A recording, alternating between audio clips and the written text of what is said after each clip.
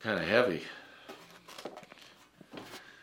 Well, we are going to look at some pictures that are going to give us some partial glimpses of something bigger. So Heather's going to show up a picture. I'm just going to ask, can you recognize what it is? So let's just get on. Can you recognize what that is? The what? Okay, the Organ Mountain. Okay. Does that tell you what the big picture is? Let's go on to the next slide. How about that one? Anybody know what that is? Okay, how about the next one? Okay, any clue? A part of a halo? No, but that's a good guess. How about the next slide? Any idea? Yeah, Heather, you're cheating because you know what the last... All right, is the last one the final one? Yes. Okay. Before you go there, no, go ahead. Let's see. It's just pictures and close-ups of our church van. And sometimes when you see only a partial thing, you miss the big picture, right? But we're gonna change our focus off of a thing, but now focus on a person. And I want to ask you, do you ever recognize Jesus in the Old Testament? See, you see bits and glimpses of Jesus in the Old Testament, but you don't get the composite until he takes on flesh. But you see Jesus in the Old Testament, which is just this huge philosophical and theological important thing. Because God didn't just show up 2,000 years ago. He has been orchestrating a redemption plan since the beginning of Adam and Eve being in the garden. And so the Old Testament gives us these partial glimpses of Jesus. And I want to go over some of those things. So the very first fill in the blank in your outline is this. God has been here before. God has been here before. God shows up in the Old Testament visiting people, and when that happens, it is called a theophany. Say that. That's fun to say. Theophany. Theophany. And theo meaning God, and ophany meaning to appear, or symphony meaning music's going to appear. A theophany means that God is appearing. In fact, I have a slide that actually describes a theophany. A theophany is a visible manifestation of God, usually restricted to the Old Testament. Okay? When God shows up in the Old Testament, it's always going to be Jesus. Because Scripture says that God is spirit. And the Word became flesh and dwelt among us. And so Jesus is the incarnation. Anytime God shows up on earth, it's going to be a theophany.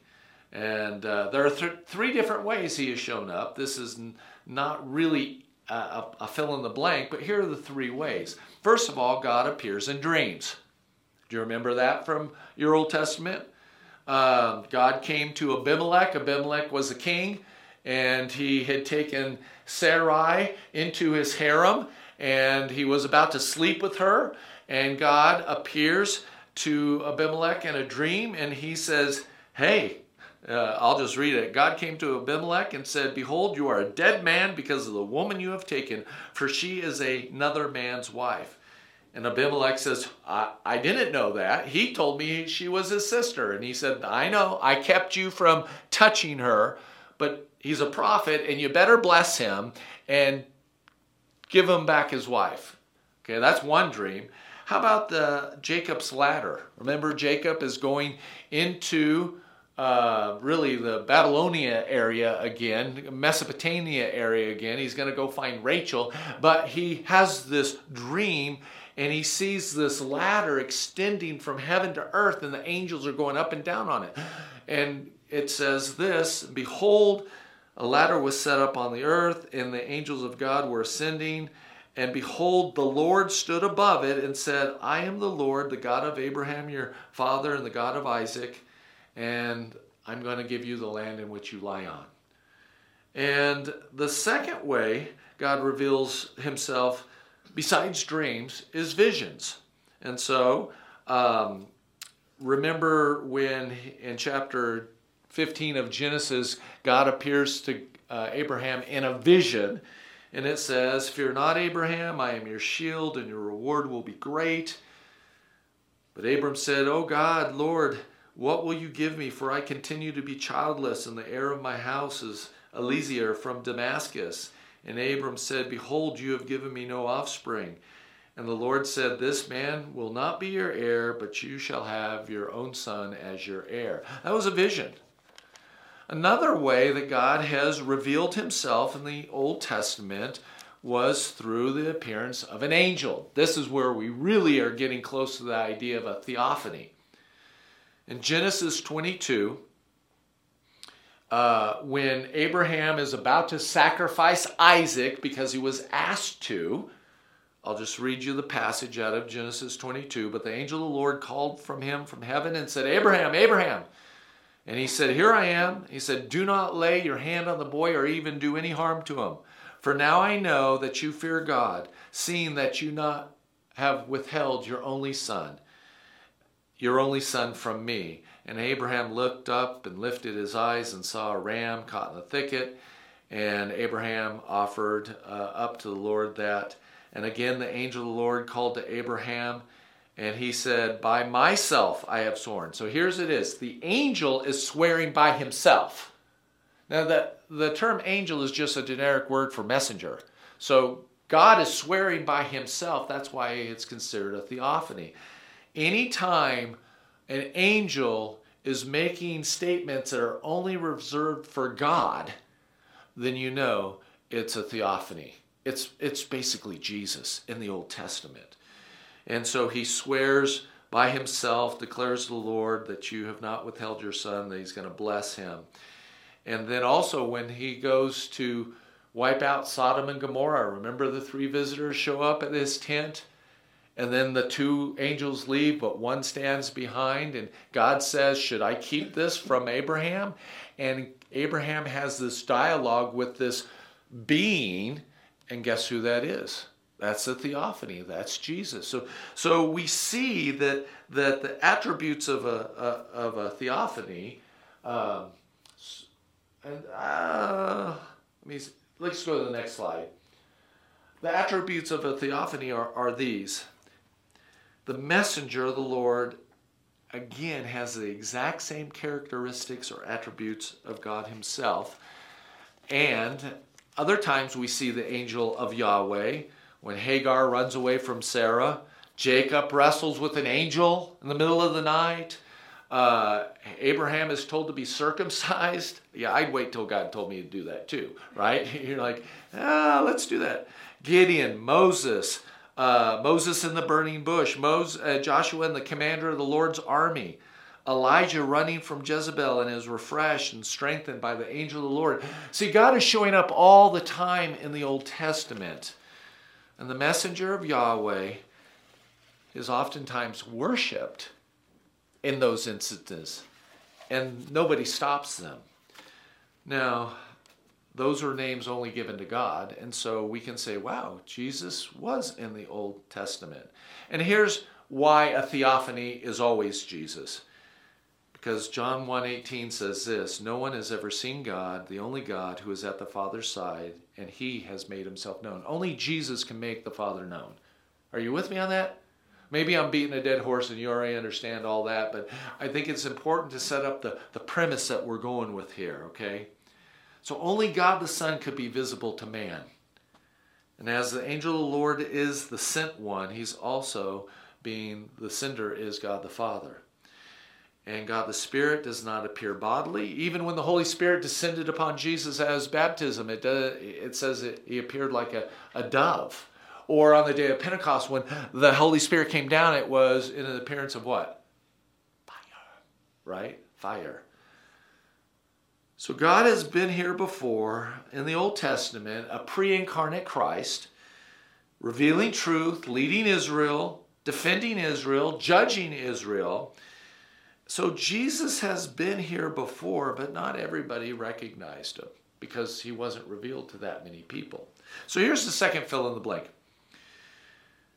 Some did not recognize Jesus 2,000 years ago. Some did not recognize God 2,000 years ago. And we know from 1 John, in the beginning was the Word, and the Word was with God, and the Word was God. And the Word became flesh and dwelt among us, and we have seen His glory, the glory of the only Son of the Father. So the theological term for God the Son taking on human flesh is the word incarnation. You've heard it before. It's a fancy word that means that God took on flesh, and that person is known as Jesus. And so here's the next slide, and that is this. The incarnation is God the Son taking on human flesh without diminishing His divine nature. I know this is all kind of basic, but we're all leading to a point.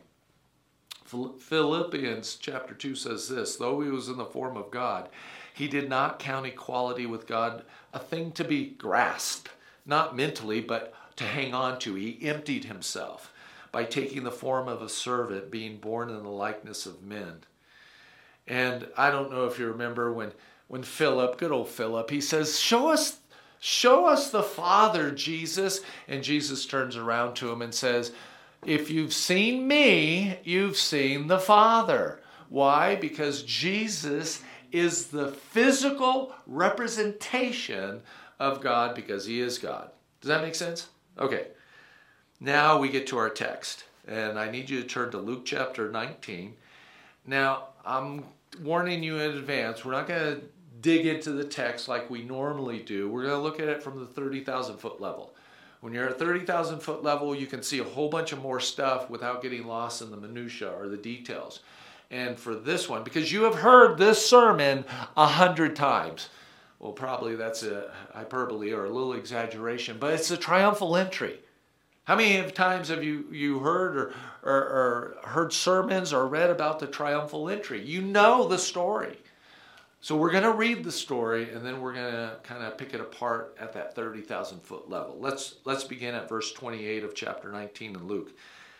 When He had said these things, He went on ahead. Remember, we left him with Zacchaeus and the parable of the minas. He said these things. He went on ahead, going up to Jerusalem. And when He drew near to Bethphage and Bethany at the mount that is called Olivet, He sent two of the disciples, saying, go into the village in front of you, where on entering you will find a colt tied on which no one has ever yet sat. Untie it and bring it here. If anyone asks you, why are you untying it? You shall say this, the Lord has need of it.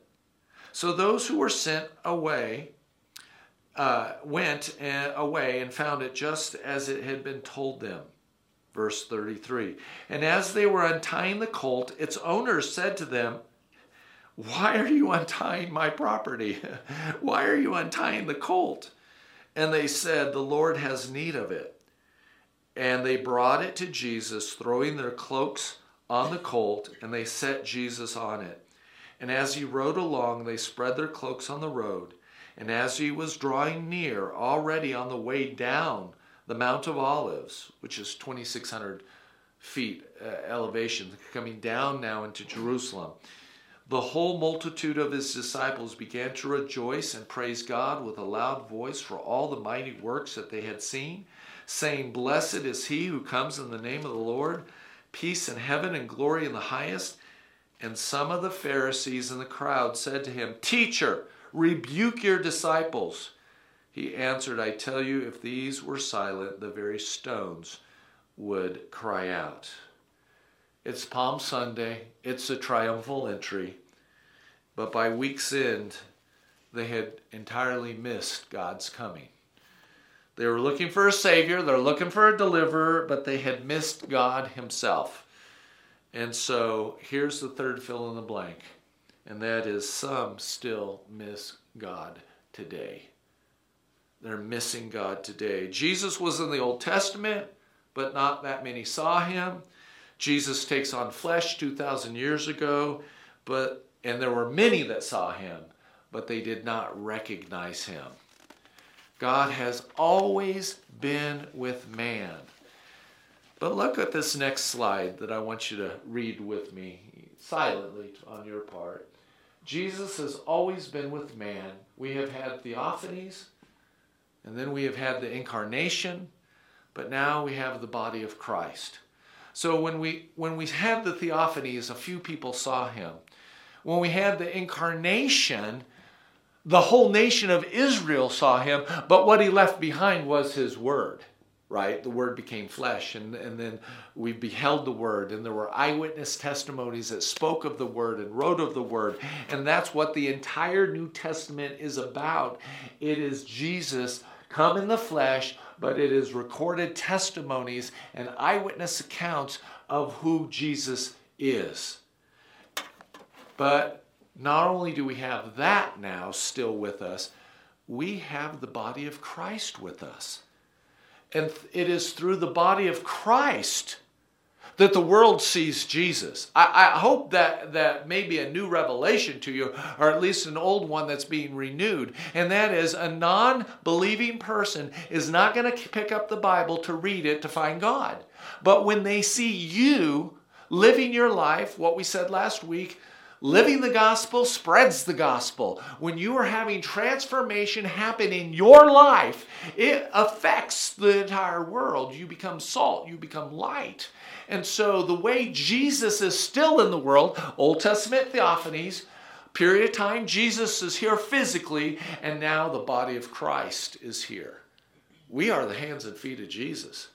And the world is going to find Jesus through us. Now Jesus, even in Acts chapter 9, remember the conversion of Saul to Paul? He's walking down the road. He's on his way to persecute the Christians. Maybe he's going to Nigeria, like we saw. You know, he's gonna set those people straight. He's gonna haul them off to jail. He's gonna take their children away from them. Gonna take their livelihood away from them. He may even have them tortured. And suddenly, Jesus shows up. Jesus shows up. It's not a theophany now. Now we know his name. Before we didn't know his name, but now we know it's Jesus because the text says this. A light came from heaven, and falling to the ground, he heard a voice saying to him, Saul, Saul, why are you persecuting my church? He doesn't say that. He says, why are you persecuting me? See, the church is the body of Christ. And he says, who are you, Lord? I am Jesus, whom you are persecuting. See, Jesus lives inside his church. He lives inside his people. John 15, we talked briefly about last week. I am the vine, you are the branch. Abide in me and I in you. And so Palm Sunday is the day that Jesus triumphantly entered Jerusalem. But in reality, he's still entering today. He's making triumphant entries into people's lives today because Jesus is here in the church. We're the hands and feet of Jesus. We have the Word and we have the body of Christ. Abandon the Word. When churches, let me say this clearly, when churches abandon the Word, they're no longer the body of Christ. They're an adulterated version of something that maybe they once were in a time gone by. And therefore, they no longer represent Christ when they have abandoned the Word. And we're seeing so many churches today out of wokeness, out of the culture, out of all of the pressure, or out of the things that we'll talk about in a moment. They have abandoned Christ. The Word is still there. They still may own Bibles there, but they don't open the Bible, and they don't teach the Bible, and they don't live the Bible. Are you with me on that? Anyone? 2,000 years ago, people missed Jesus, and people are still missing Jesus today. And whether it was 2,000 years ago or last week, some of the reasons why people miss the coming of the King into their lives is the same. Did you hear that? The same reasons they missed him 2,000 years ago are the same reasons people miss him today. And that's really where I want to go with this, because we've heard the story, we know the triumphal entry, we know that there was a donkey and a colt, and the colt was brand new, had never been ridden on, and so therefore the mama beast had to be with the young one that had never been ridden on, and they're going into Jerusalem. But I want to explore 4 reasons why people still miss God. And here's the first reason, in my estimation, and that is people are blinded by wrong expectations. The nation of Israel wanted a king riding in on a war horse. The Old Testament tells us that when a king came in on a horse, that meant war. If a king came into town on a donkey, that meant peace. That's in the Old Testament. In the nation of Israel, they knew that. And Jesus comes in not on a steed, not on a war horse. He's coming in on a donkey. But they weren't expecting that. People today are looking for a God that requires nothing of them. Can I say that again? People today are looking for a God that requires nothing of them, a God who has no standard of righteousness, a God who produces no guilt, no conviction, but makes you feel good about yourself. They're looking for a God that only blesses, only gives, only encourages. They don't want a God that will correct or rebuke or punish, even when it's for their own good. This Jesus commands us to die to self, not forsake the assembly of the church, to build his kingdom with our time, our talent, and our treasure. He exposes our need for constant renewal, constant cleansing, constant forgiveness, constant restoration, but constant transformation. People want a God that will bail them out, but never takes them to court. Isn't that funny? Let me say that again. People want a God who will bail them out, but never makes them go to court. Isn't that what happens when you get bail? You got to eventually go to court, right? So many times we are, God, bail me out, bail me out, bail me out of my bad decision, bail me out of my sin, bail me out of my dysfunction, bail me out of my stinking thinking, bail me out, bail me out, bail me out. God does, he shows up, but then we never go to court. And that's where we learn our lesson. That's where transformation changes. Our decisions have consequences, but God causes all things to work together, and that's why people want a God that will bail them out, but they never want to go to court. And God says, no, I love you too much to leave you the way you are. And so people, they come to church, but they miss seeing Jesus because they focus maybe on our failings, maybe on the pastor's failings, maybe on the guy that's sitting next to them, or the woman that's sitting next to them, and they miss Jesus because the church isn't perfect. Say amen to that. But we understand that, but the church is saying, well, you don't live up to the standard that I thought you were supposed to, so I'm just walking away. People who come to Jesus think that he's like some genie in the lamp, some buddy, some lucky charm, quickly turn on him when their expectations do not come to pass, like they did 2,000 years ago. And then number two is this, why people miss Jesus is they're blinded by context. Or what I would add to that is they're blinded by personal experience. They're blinded by this filter that they have on, and they only see life from their context. They only see life from their perspective. They only see life from their circumstances. Well, Jesus didn't heal my child. Well, he might not have. But you can't base your decision on God on a personal experience that you have no idea why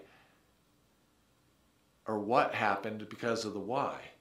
Or God didn't save my marriage. Well, you can't blame God and then be upset with him. Well, he didn't mean my perspective is God failed me, or God didn't get me that new job, and they don't see what the big picture of life is about, or all they can see is life from their circumstances.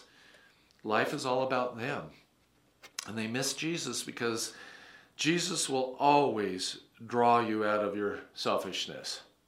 Say that with me. Jesus will always draw you out of your selfishness. He will never draw you into your selfishness. But when you view God through your lens of personal experience, then, and he doesn't meet those expectations, or you are blinded by the context of what's really going on in the world. But from your perspective, God's failed you. He has not failed you. They missed Jesus. And this is where faith is tested, when you still believe in his goodness, even when things aren't going right, when it is not right in your context or your personal experiences or your circumstances. Because your faith has to move from your personal experiences to the Word of God. Some people come to Christ because they have a miraculous experience, right?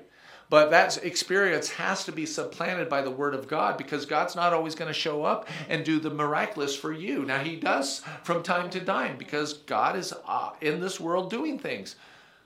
But the Word is what it is. And people miss Jesus because they don't have eyes of faith, and they're blinded by their circumstances. You know, I can't get my life together right, and they can't see that God is actually in there working. You know, I don't know if you remember what the Pharisees said to Jesus on the cross. He said, he healed others, heal yourself. Get down from that cross and we'll believe. See, they're blinded by context. They do not understand. And here's the third reason why people miss Jesus. They're blinded by pride. That's the next fill in the blank. They're blinded by pride. And maybe the biggest reason the religious leaders miss God was because of their pride. Maybe the largest reason today people miss Jesus is because of their pride. The same reason. Because humanism, which is so pervasive in our culture, says that we're the top of the food chain. We don't need God because we can figure this out on our own. That's what humanism is. And yet the Bible teaches us that we have a sinful nature, and we got to guard against that. Some people don't think their sin stinks. Can you say that? My sin stinks. My sin stinks. It does. But with moral relativism, it doesn't stink anymore because we poured so much perfume on it, we think that it doesn't smell. Now it reeks, right? Yes, it reeks now. And unfortunately, a lot of people believe this in America, at least in my experience. Again, I'm talking my experience. I'm differentiating between the word, but I think it lines up. And that is, they have a belief out there that only the people who are screwed up need church. Have you found that to be true? Oh, you're one of those. I don't know if you've ever heard those words. Oh, you're one of those.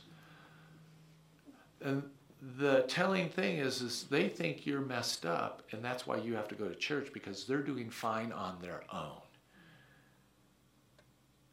What's that? That's pride. This is pride. Or look at evolution for just a moment. You know, evolution is a faith-based religion. Because empirical science says we can study it, we can repeat it, we can observe it. That's science. That's true empirical science. Evolution is based on what is called forensic science. It's forensic. There's a crime scene, and you have to try to piece together what happened. So you can look at the Grand Canyon and you say, aha! Billions of years for the Colorado River to make the Grand Canyon. Or you can come with faith in God that says, aha! There is evidence of Noah's flood. You know. And that's why evolution is not true science. It's forensic science based on just the evidence we have. That's why when Mount St. Helens blew its top 25, 30 years ago, how many of you remember that? Boom! Blew up. You know, it made a small Grand Canyon from Spirit Lake within a year. It made a Grand Canyon within 1 year.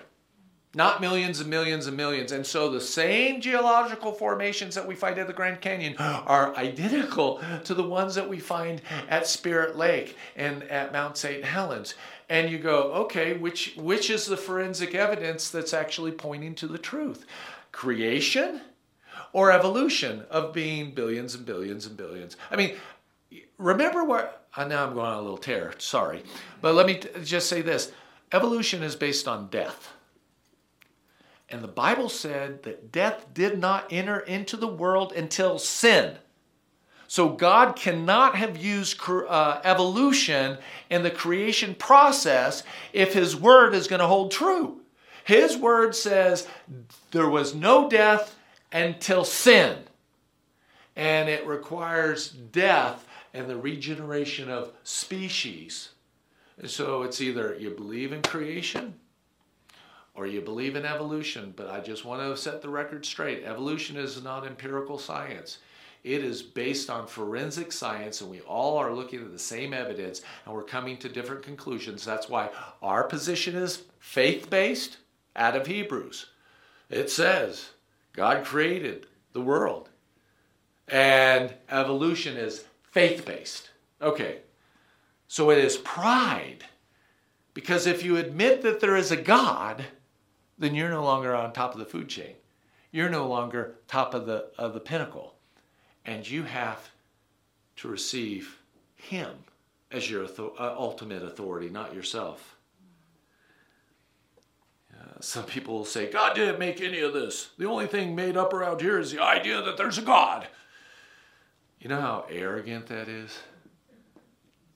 But see, again, they're basing it on their own experience instead of the Word of God. Some people believe that they're too good for church because church is just for losers because it helps them to cope.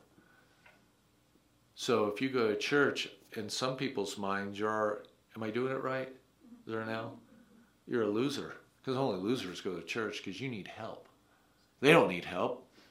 And again, it comes back to pride. And the religious leaders' pride kept them from seeing Jesus. And you can see today that the irreligious, let me put it that way, their pride keeps them from seeing Jesus. They're not looking for a Savior because they don't need a Savior. Right? You only need a Savior if you need a Savior. But if you don't need a Savior, then why are you looking for one? And number 4 is this, blinded by familiarity. Blinded by familiarity. In John chapter 6, it says this, they said, is this not Jesus, the son of Joseph, whose father and mother we know? How does he say he's come down from heaven? And Jesus says, guys, I'm the bread of heaven that came down. And if you don't eat of my blood or eat of my flesh and drink of my blood, I have no part. And it says at that time, many of the disciples turned away from him. And then he turned to the 12 and he says, do you guys want to leave too? And this is one of Peter's fine moments. He steps up to the plate and he says, where would we go? You have the words of eternal life, and you are the Holy One of God.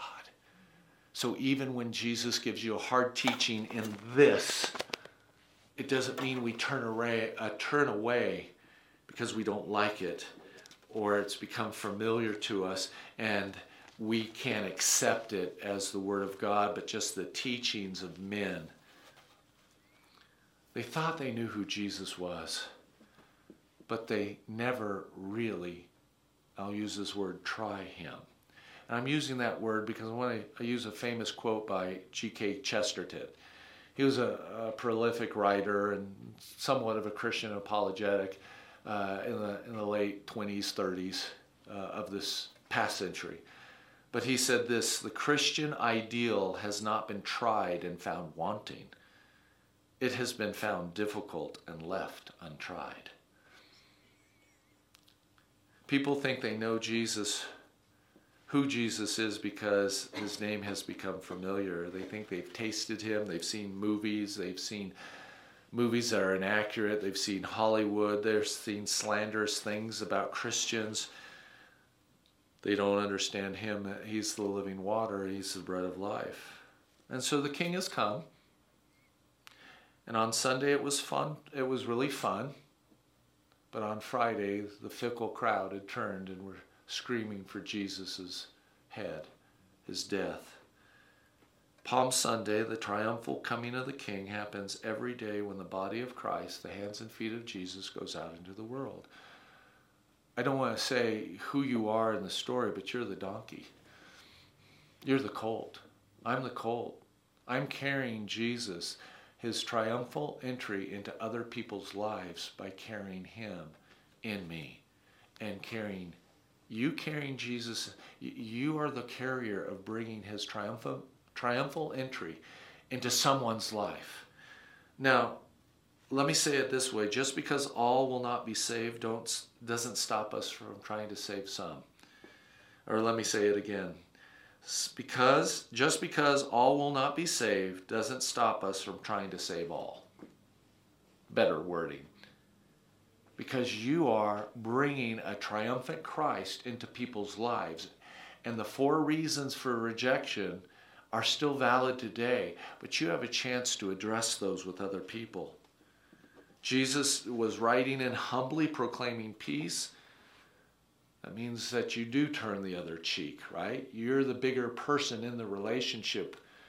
And when your neighbor treats you wrong, you treat them right.